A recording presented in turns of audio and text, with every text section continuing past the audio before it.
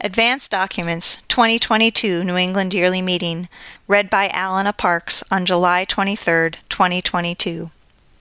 Archives and Historical Records Report, written by Carol Forsyth, Clerk. The Archives Committee has continued, as before the pandemic, to meet regularly on Zoom. Continuing in our role as an interface between the monthly meetings and the SCUA, UMass Special Collections and Archives, our committee held a Saturday morning workshop via Zoom called Preserving Your History, Maintaining Your Quaker Meetings Historical Records and Archives. Elise Riley, the outreach archivist, and members of the committee led presentations and sharing among participants. Approximately 20 participants from 15 meetings participated, as well as the committee members. We covered topics such as why we would want to preserve documents, records management within the meeting, how to donate records, and how we can locate them once they have been donated. We are working with some of the recordings of presentations available on the archives page of the NEYM website. We came away with two important areas for the committee to focus on. One, as a committee, we hope to facilitate making records management and retention practices less of a mystery by providing retention guidelines and sharing good practices used in monthly meetings today. We hope to work with meetings in Maine in particular to ensure that the records from Maine Quarterly Meeting are now acknowledged as part of the NEYM archives. We have many questions and hope that perhaps those who participated in our workshop might join us in this work. During the year, Elisa also reports the following activity. Since last spring, as NEYM's outreach archivist, I have coordinated several donations to SCUA. The donations include records from Northeast Kingdom and Mount Toby meetings, totaling 945 documents, as well as papers of Laurel Sakarisian, a UU minister who served at Smithfield Meeting in Woonsocket, Rhode Island in the 1970s. I consulted with several Quakers about managing their personal records. I also visited New Bedford monthly meeting to survey their materials stored in their meeting house. Board of Managers Report, written by Eric Philbrook, Clerk, and Sherman Tabor, Treasurer. In the midst of the appearance of the COVID-19 virus and the resultant financial uncertainty, the Board of Managers of Investments and Permanent Funds presents its 2022 annual report to New England Yearly Meeting.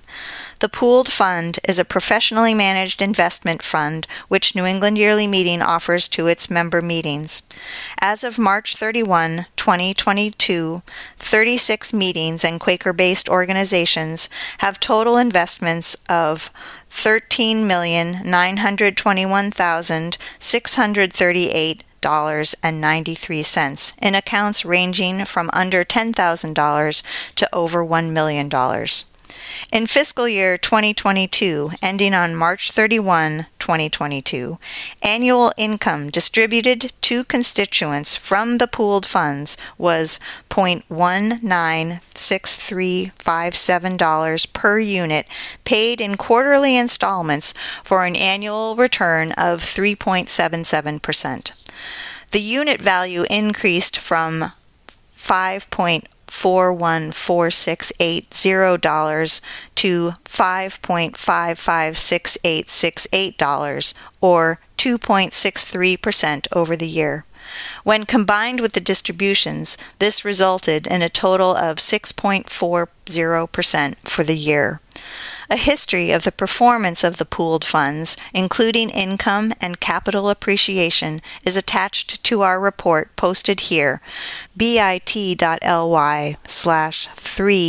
lowercase c 9 lowercase p lowercase z capital N capital T. Income distribution is based on a 3-year average of unit value, so the distribution for fiscal year 2023, April 1, 2022 to March 31, 2023, will increase slightly to $0.200592 per unit.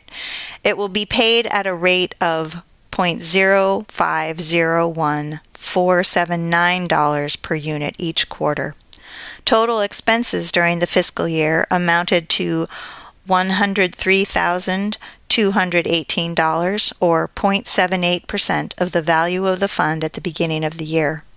For the benefit of the constituents, the Board of Managers manages the portfolio to provide income for our constituents and competitive appreciation in the value of the investment.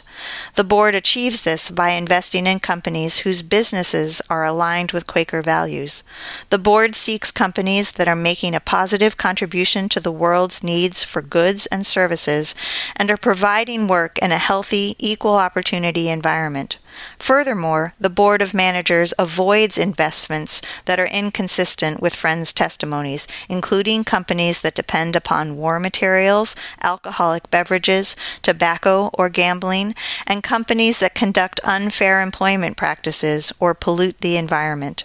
The policies and procedures described in the Board of Managers Investment Guidelines and Procedures page, which is available online at neym.org/board-investment-guidelines-procedures.